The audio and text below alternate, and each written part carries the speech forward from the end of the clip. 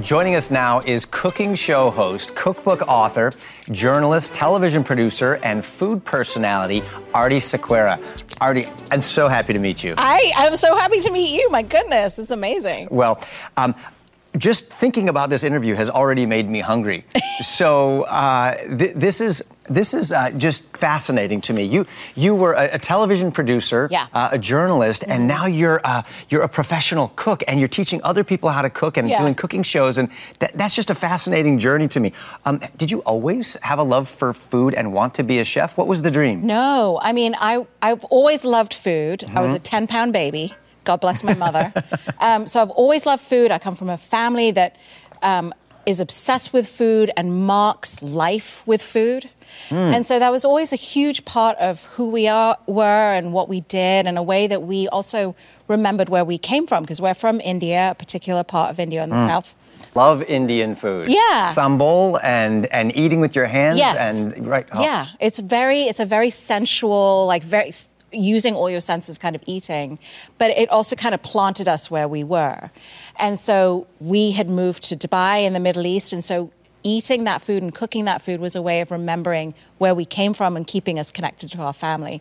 But I wanted to be a journalist. You know, I grew up during the first Gulf War, and I wanted to be Christiane Amanpour, and that's what I set my life out to do.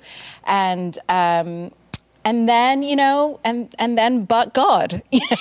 God enters in, and all of a sudden you make a turn that you never expected. Yeah, I was really at a point where I was trying to pursue journalism, but nothing was happening. I wasn't getting the interviews. I wasn't getting the jobs. And so instead of, you know, I would watch TV and then get to a point where I was like, okay, I'm going to do something. Right. And I would just cook. I had the joy of cooking, and I would pick a recipe out, and I'd walk to the grocery store, which is unheard of in LA. Yeah. I would walk to the store and go back home and just cook. And it was a place where I found peace, and I found comfort. And it was a place where I could take like the chaos of a bunch of ingredients and turn it into something beautiful some of the time. You know, I was still learning. And that helped me so much, and that kind of opened up this whole new world for me. And then a move to Los Angeles and meeting your husband were key ingredients in you becoming a professional cook, right? Yeah, I mean, we'd been together since college, since we were 18. So he's seen all my different eyebrow shapes, is what I like to say. But he, you know, he's an actor, and so he really gets like being moved by something and wanting to spend your life doing it. And he saw the way that cooking and food was taking me over. It was lighting something up in me the way that journalism hadn't back in school. So he got me a gift certificate to a cooking school, and that started it all. And so you took cooking lessons. Yep, I took cooking lessons. And what was it about this newfound talent and love for food that really said, I'm gonna make this shift away from journalism. I'm gonna do this? You know, my mentor at journalism school had said to me, if the fire for this profession goes out, you should not do it, because it's a calling, right? It's a craft and it's a trade, and you need to be doing it for the right reasons. And I saw that dying in me. And then this cooking just gave me so much joy. It rescued me, because it does too. You know, particularly bacon just gives me so much joy. For me, it's coffee, so I get it. Yeah, that too. And together, they're fantastic. Well, and the thing I love about it, and the thing I love about it is, just like when we were talking before we started, you know, this interview, we can talk about all the different foods that we love. You and I could disagree on 7,000 billion things, but when we start talking about food, something melts, right, between us, and we connect on that. And that, to me, is the joy and the power of food. See, you've got me hungry. I'm distracted by thoughts of lunch and dinner.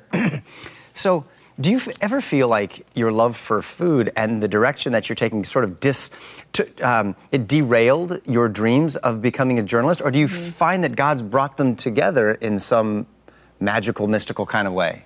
I'm waiting. I feel like God has a great denouement, right, where he's going to pull them together for me. The difficulty of that period when I had moved to LA and I wasn't working is that I felt worthless.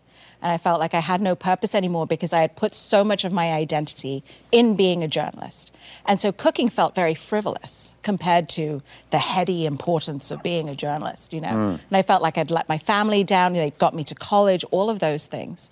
And yet, what I have had the privilege of experiencing is that I've been able to touch so many more people through cooking. I'm able to speak more directly into people's lives through cooking than I ever could as a producer in the newsroom.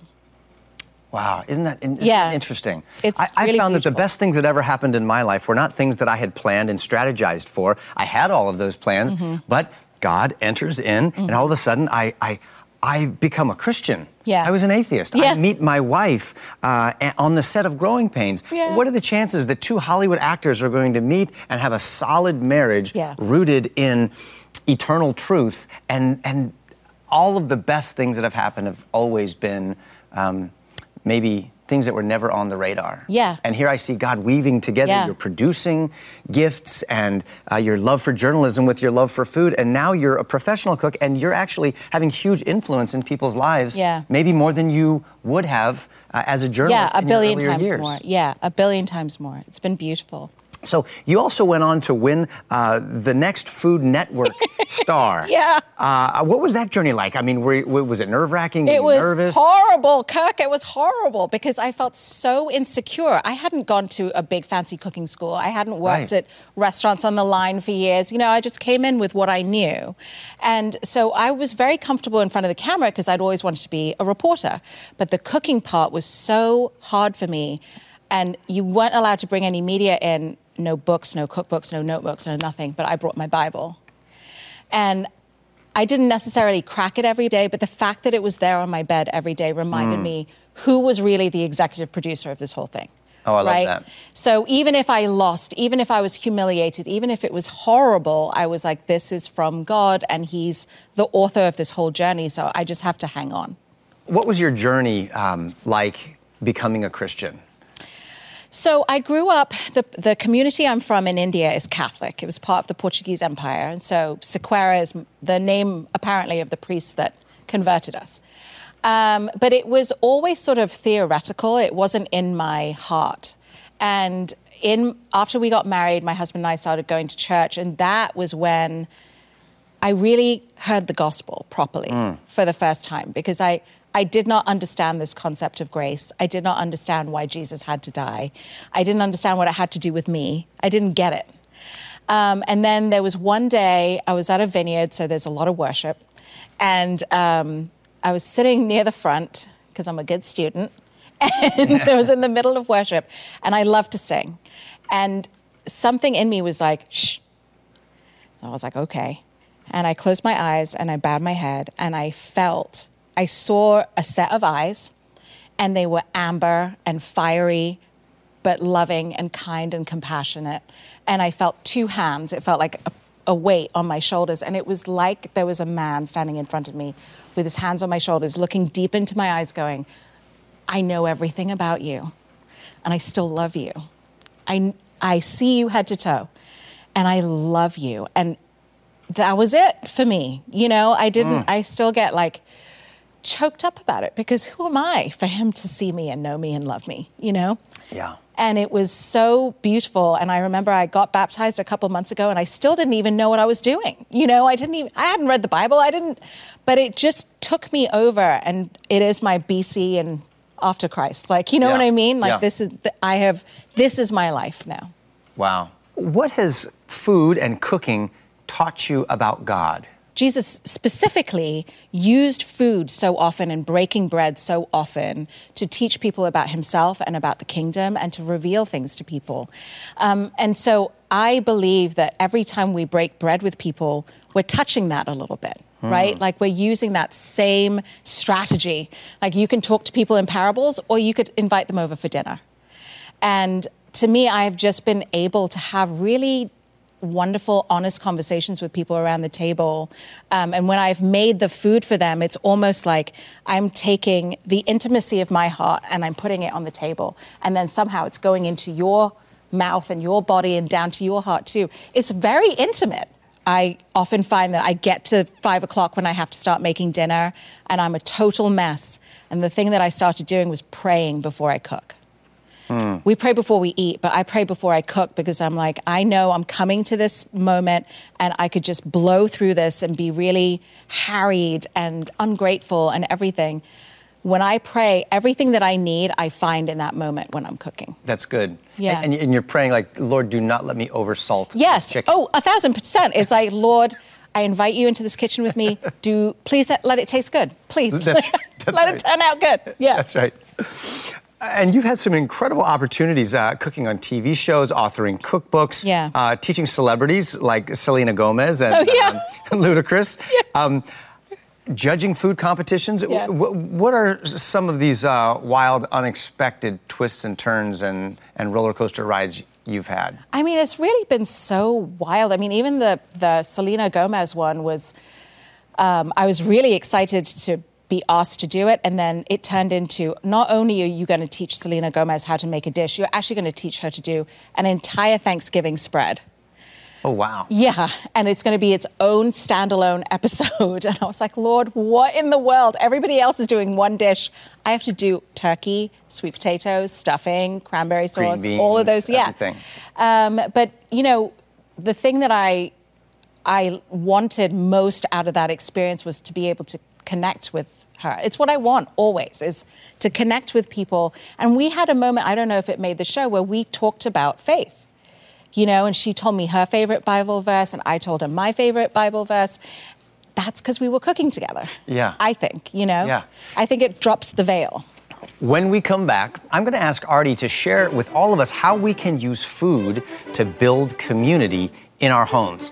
Let's talk about the power of breaking bread with those in our lives right after this.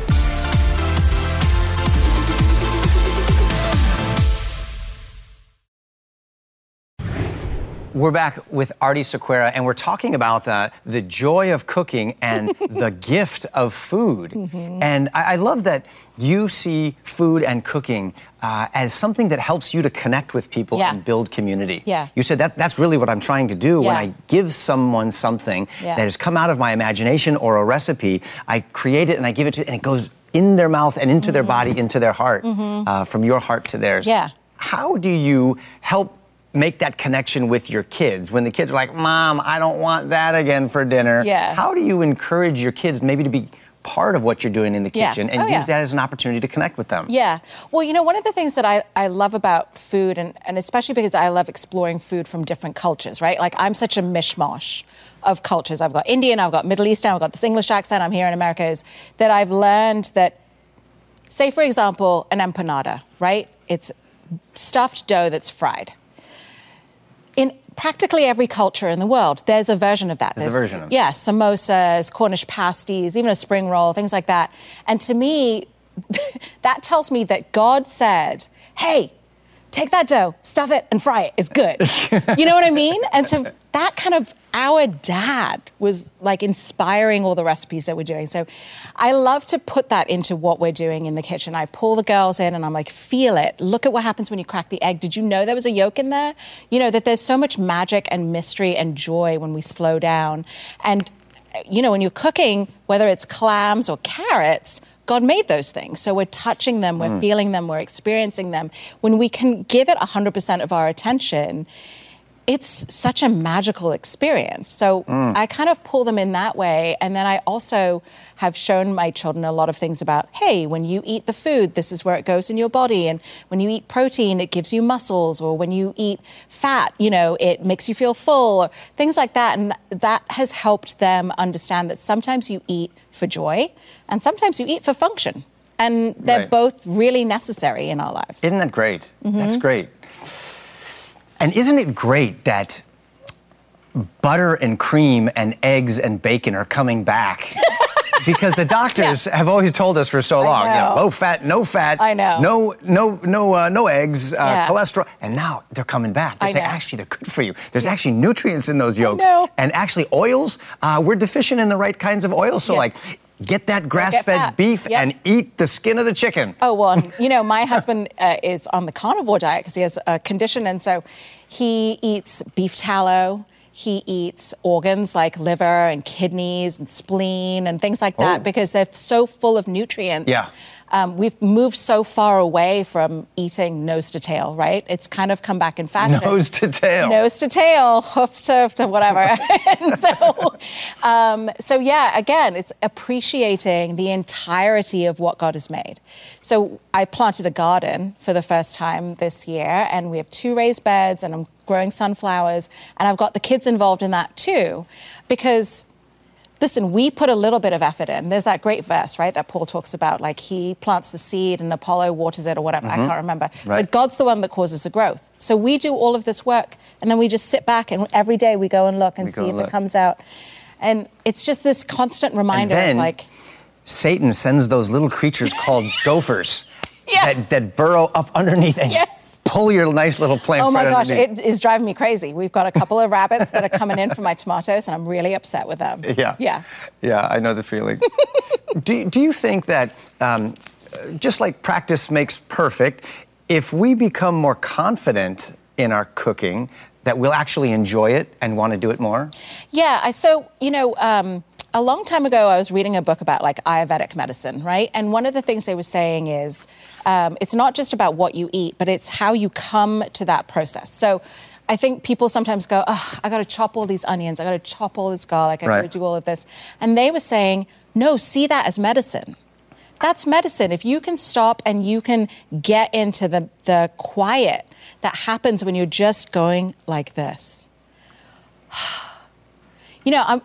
I take shortcuts. I see. Not just the food, but the process of cooking. The process of it is meditative. Yes. I watch, videos on YouTube of people cooking outside, and it's quiet, and it's why we barbecue, and there's something about that that's very restorative to us. We're meant to be, I think, much more connected to the seasons and what we eat and that whole process of being outside. And so I'm trying to pull that into the kitchen and trying to encourage people, hey, there's medicine in cooking. And it's not just the food that you're eating. It's the process. I love that. And I felt that. I've experienced that. I love making specific dishes. So what are you most known for? Well, so the thing that my girls probably look forward to the most is making chapatis, which are these flatbreads, almost like tortillas. Yeah. And they will bring out their little Play-Doh rollers, and I'll do mine. And it's a tradition that I remember doing with my mum, and she remembers doing with her mum. And so I love that we're passing this down generation to generation. They just love that. What are they called? Chapati. Chapati. Yeah. So roti, paratha, chapati. It's all these little... Paratha. That's what it is. I get that at Trader Joe's, and they're amazing. Yeah. So you cook those up in the pan, and a little butter. But again, it's that process of taking the dough, making it into a ball, flattening it out, rolling it out, frying it on the griddle. That's what they love. They love to eat it at the end. But spending time together doing it, that's the thing they look forward to the most. So in your mind, tell me, what are some of the must-dos when it comes to having people over to your house to share a meal with them? I mean, does the house have to be spotless? No. Does this have to be a big ordeal before you invite anybody over to the house? No. In fact, I'm going home tomorrow, and we have a family coming over on Sunday after church,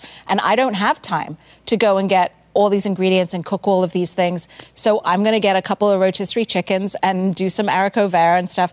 The idea is you're saying, come and sit at the table. And so I make sure that there's music playing.